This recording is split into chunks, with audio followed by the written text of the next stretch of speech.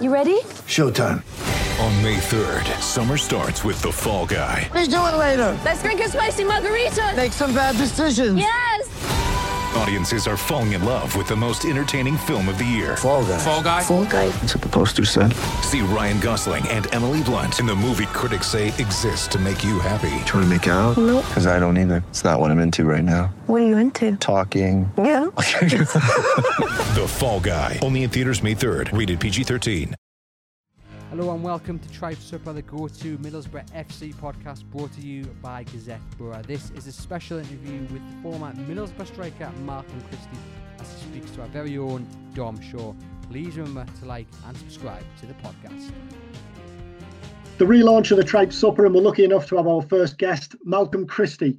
Malcolm, we've had a long chat looking back on your career, the ups and the downs, the highs and the lows, and there's going to be a feature, a long feature discussing looking back on your career and where you are now on Teesside Live this week and in the paper early next week. For the pod, I want to talk to you about the Brighton goal, the goal that set Borough on their way really to Carling Cup success and, you know, an incredible few years. What I know, you know, having spoken to you previously, that your time at Borough didn't go to plan, but what do you remember about that goal? Well, I remember it just being, obviously it was a start of it was the start of the season for us. So obviously we had the early cup games and we were doing okay in the league. And I didn't actually start that game. In all fairness, I came off the bench towards the end of the match. Obviously, it went into extra time, and then you know you come in towards the end and you think, oh, is it going to go to a penalty shootout? And you know, I just remember obviously Jonathan Greening, I think at the time got the ball down the left-hand side and put the ball across, and synonymous with quite a lot of my goals that I'd scored throughout my career. Few for Middlesbrough, quite a few more for Derby, where I would sort of make that near post run in front of the defender. And I think it was just about improvisation really when I got to the ball. It was just a little bit behind me. And I just managed to instinctively just do what I could do best is get some form of contact on it and hope that it goes past the goalie. I suppose when I look back, I think that looked like a bit of a smart finish. In all fairness, the way that it flicked off the bottom of my foot. But like I say, I practiced them in training where we do the crossing and finishing sessions and things like that. So at the time, you don't know really what the enormity of the goal would hold in Middlesbrough's history. Of course, you know, you just think that's a first round goal against a lower league team, and you maybe think nothing more of it. But you know, yes, Borough fans do still connect with me even to this day. You know, fast forward a number of years, and it's one of the only highlights. It probably is in all fairness, but it's nice to be part of a little bit of history because, you know, had that not have happened, you just don't know. Could they have got knocked out? Would it have been a different cup run? So it was nice to play that little bit of a part of it because at the end of the day, as you allude to there, Dom, you know, I wasn't fit and available, unfortunately. Which was the start of my injuries came straight after that. So you know, it was difficult in a way to be a supporter as such, to see the club lift the trophy in that way.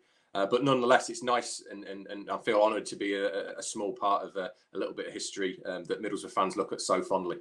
You mentioned there the word instinctive for the goal. Does that sum you up as a striker? Is that what you were all about? I think so. I think, you know, if you see any of the goals that I scored, they were the fact that I'm sort of playing on the last line of the defence, or, you know, looking to get in front of people, or, you know, looking to even like my first Borough goal I remember, which was against Sunderland. Again, it was just a case of just sort of smelling something, and, you know, even a back pass which is under hit, or chasing in on the goalie who's going to be a little bit clever to try and, you know, take it round you and things. So that was kind of what my game was about, is just always being on the front foot, always trying to be a little bit of like one step ahead of a defender. And you get your sort of 5 to 10 goals a season by just ultimately just doing that. You know, so that was a big part of my game.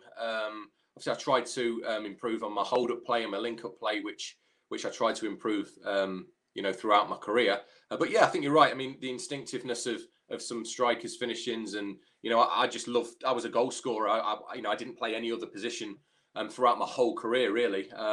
You know, I was a centre forward from the age of 6 up until I retired from football at 29. So, you know, that's all I knew, and that's all I wanted to do as well. In all fairness, I never wanted to be a midfielder, a defender, a goalkeeper. That wasn't the dream of mine to become one of you know, a position that I played like that. You've launched a coaching academy now, which we'll touch on shortly. But that instinctiveness, you hear it a lot, don't you? He's a born goal scorer, he's a born finisher, he's a natural finisher. Can you teach that then? I think it's something that you can, you know, as a kid that I was growing up. Again, when I think of things that I've got out of sessions that I've had with coaches at youth level, semi-professional and professional, I've always sort of, you know, learned to just take something out of a session that we've done and that we can do, and just listen, you know, because at the end of the day, you know, a lot of the coaches and, you know, certainly in the professional game that I've worked for have coached and managed at the highest level. So any tips and sort of little inside knowledge and playing with better players as well, playing with good players that have, you know, been there, you know, like your Janinios, your Ravanellis, Kinkladzes, Carbonis, you know, these players that are really at the top of the game and have played at the highest level. You learn from them on a daily basis. So in terms of what I'm obviously offering in my coaching, it's just things that I've learned and I've learned off other people that I'll pass on. You know, it might not be just the fact that we're doing a session that every other coach can do. It's about the knowledge and the know-how of maybe a move or a positional play, a hold up, where to stand. So it's a lot more to do with then just designing a session that Joe Bloggs can do for anybody. It's just using my knowledge and know-how with them sessions to know how I've used them in training, in match situations that have got me to a particular level where I ended up, you know, playing regularly in the Premier League and representing my country. So, you know, and if people are receptive to that, i.e. the people that I work with, which I'm sure there will be, then they'll only learn and hopefully develop as best they can.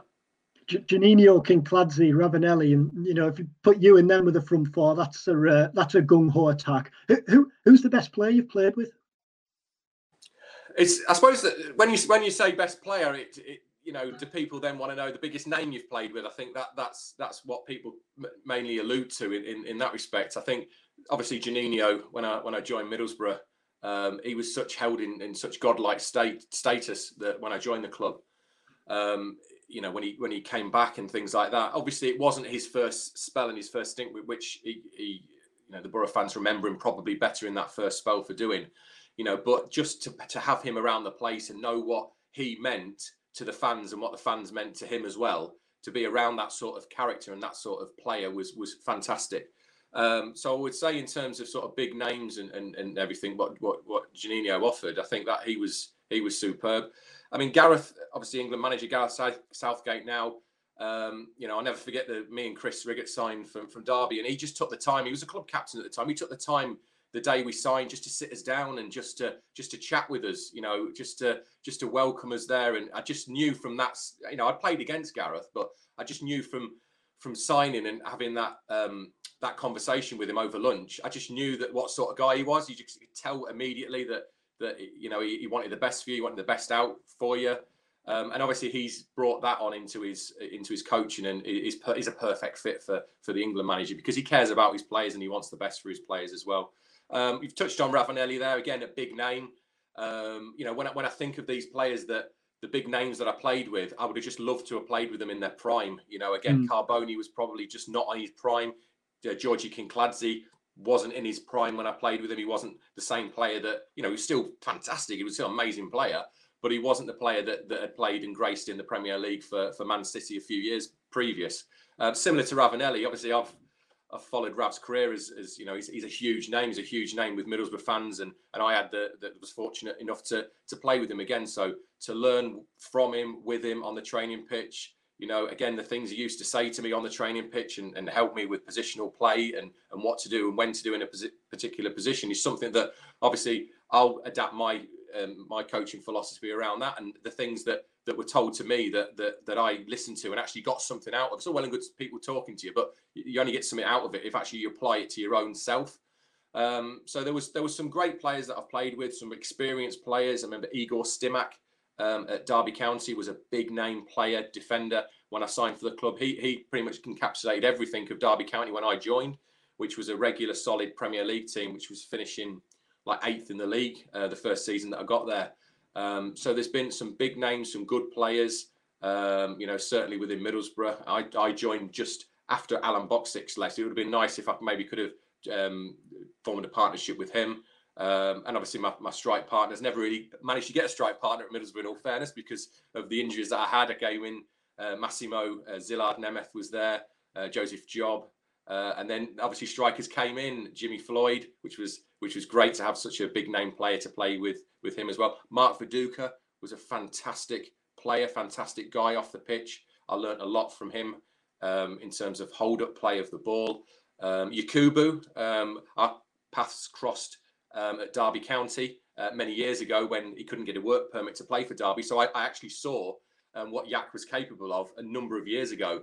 And then he sort of obviously came back into the country and into the Premier League and did fantastically well at Middlesbrough, at Portsmouth as well. So I've had the opportunity of playing with some good players, some great players, and I'm honoured to be able to share the pitch with a lot of them. In all fairness, because as we spoke about the other day, Dom, the way that I came into football was a very strange and different one to a lot of the other footballers that come into football then and now. So I was honoured to just grace the pitch with all of them guys, to be fair.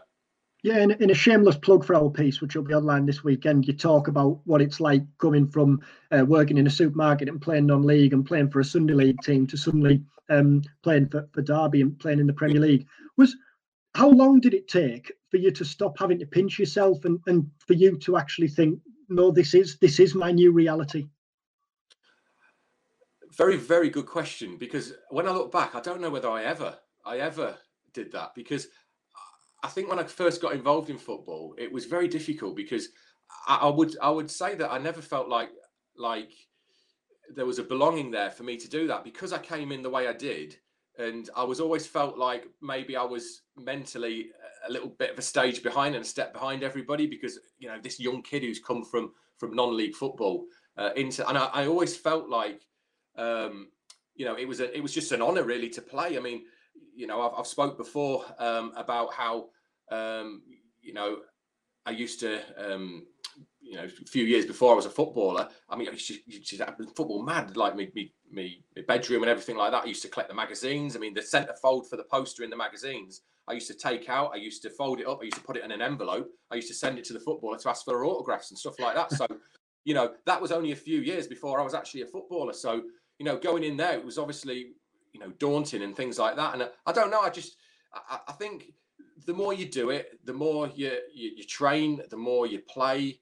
It becomes your way of life. But I was always, people will tell you who knew me and things like, I was quite a shy lad. I don't mind, because I think because of the way I got into football, I didn't feel like I could go in there and start being this brash, flash type of character, which I'm not. I'm quite introverted in the way that I was when I first got into football. So that wasn't about it for me. It was just about living my dream, playing the football, getting out there, scoring goals and seeing what level I could possibly get to. I got to a good level, obviously. I played regular in the Premier League and represented my country. So I'm proud and pleased for what I did in my career. It's just a shame that when I got that opportunity to move on to the next level, which was at Middlesbrough, that the fans and the supporters and everybody associated with the club just didn't see the best person that I could be because of my injury situation. So, right in the peak of my career, right when it was just about to get, right in the middle of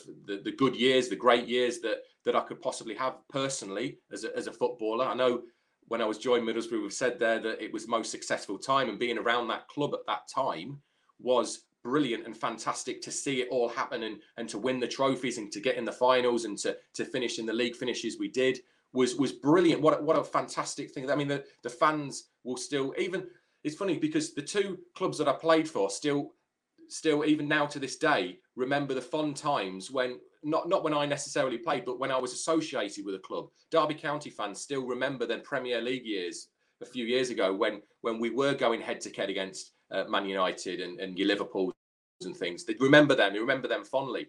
And again, Middlesbrough fans, they will remember the time that they won the Carling Cup. So it was great to be around two clubs there that the fans nowadays can look back and reminisce, and I can as well with them, and remember that some fantastic times that there was with the club. So there's no regrets really of looking back and thinking that things could have been different.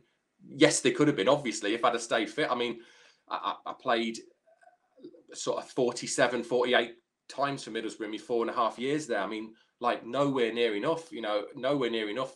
Scored, I think it was 9 goals I scored when I was at Middlesbrough. Again, nowhere near enough, but I just would have loved to have been able to just kick on with my career at Middlesbrough.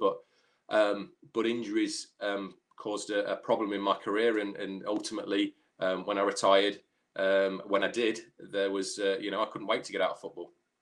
And obviously, we you did move out of football. You went into the car business, which I think is well publicised. Now you're back in football. Your love's back. You want to kind of give something back.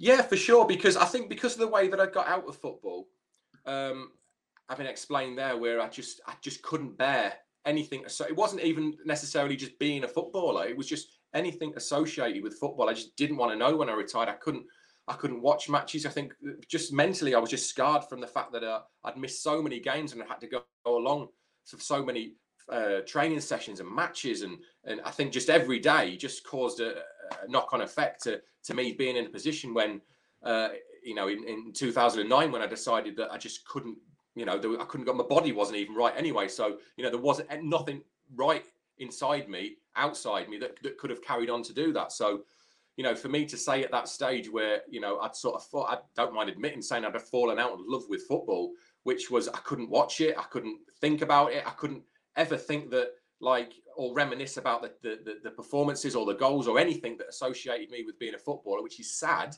because that was my dream from 6 years old to be a professional footballer. So to lose all that was hard. And at the time, I was a bit I didn't know which direction. You just sort of think football, I just couldn't face it, or another route of my life. And I did. I chose something totally different, which ultimately, I think because of the fact that it wasn't what I've known and wasn't what I've wanted my whole life, it took me a number of years. And the problem is when you're on a career path or when you're on a different path, it's not easy or not a simple decision to say, right, okay, I'm on this career path, but I don't really want to be.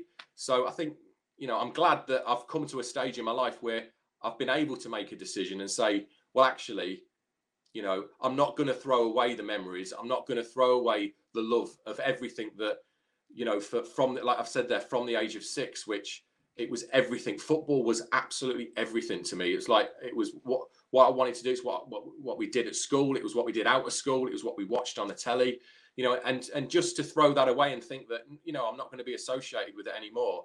It was just something that I couldn't accept. So, I'm so deeply passionate now of getting back into football and offering something back into because there has been dark times, there has been negative times, but there's also what I can do now, which I couldn't do before, is look back at the positives, is look back at I did make something of myself, and I did live out my dream, and I would love to help support the footballers of today to just see them develop and to see, because it's so exciting. I mean, I remember when I got into football, into the professional game, I just love the fact that I knew I was getting faster. I knew I was getting stronger. I knew I was learning the game, and every day was just brilliant. And, again, that's what I want to bring into my sessions, is to say, well, whatever you do or however you do it, you'll get something out of it. So, you will improve, even if it's to do with a little bit of fitness. I just want somebody at the end of the sessions to know that they've got something out of it, and that's important to me. So that's really where I'm at with my journey with that, is to know that I'm passionate about helping and supporting footballers of the future, in and around the Teesside area. So that's important to me. Yeah, I was going to say these sessions are going to take place in Teesside, and the website's going live soon with more details. Yeah, so the plan is for the website to go live on or around the 19th of this month of March, where people will be able to register. There's different options what people can do, whether they'd want me solely for themselves in a one-to-one session, whether they'd like to book into a group session as well, or even if a football club, an established football club, want me to go in and just be a trainer for a session, even if I can just boost the morale of the team, to get people again thinking and feeling differently about themselves and about football and about an attacking player, because my sessions will be solely on the attacking player. I thought long and hard about that, because it was as I've said there, Dom, about what I was all about growing up as a kid, and all I've ever known. I've loved, the strikers, my heroes growing up. Mark Hughes, Gary Lineker, Alan Shearer, Andy Cole. All these people that I idolise. They're all centre forwards. Growing up. So for me, in order to look at that and focus on that, that's an area that I want to do, and look at the attacking side of things, and just try and develop, my sessions which incorporate that side of football, which I know better than anything. Great. Well, the very best of luck with it, Malcolm, and thanks again for your time. And we'll put the more details of the coaching sessions in the show notes. And obviously, as I mentioned, there'll be a feature interview online this weekend, so you can find out more there. Thanks, Malcolm. Thanks, Dom. All the best.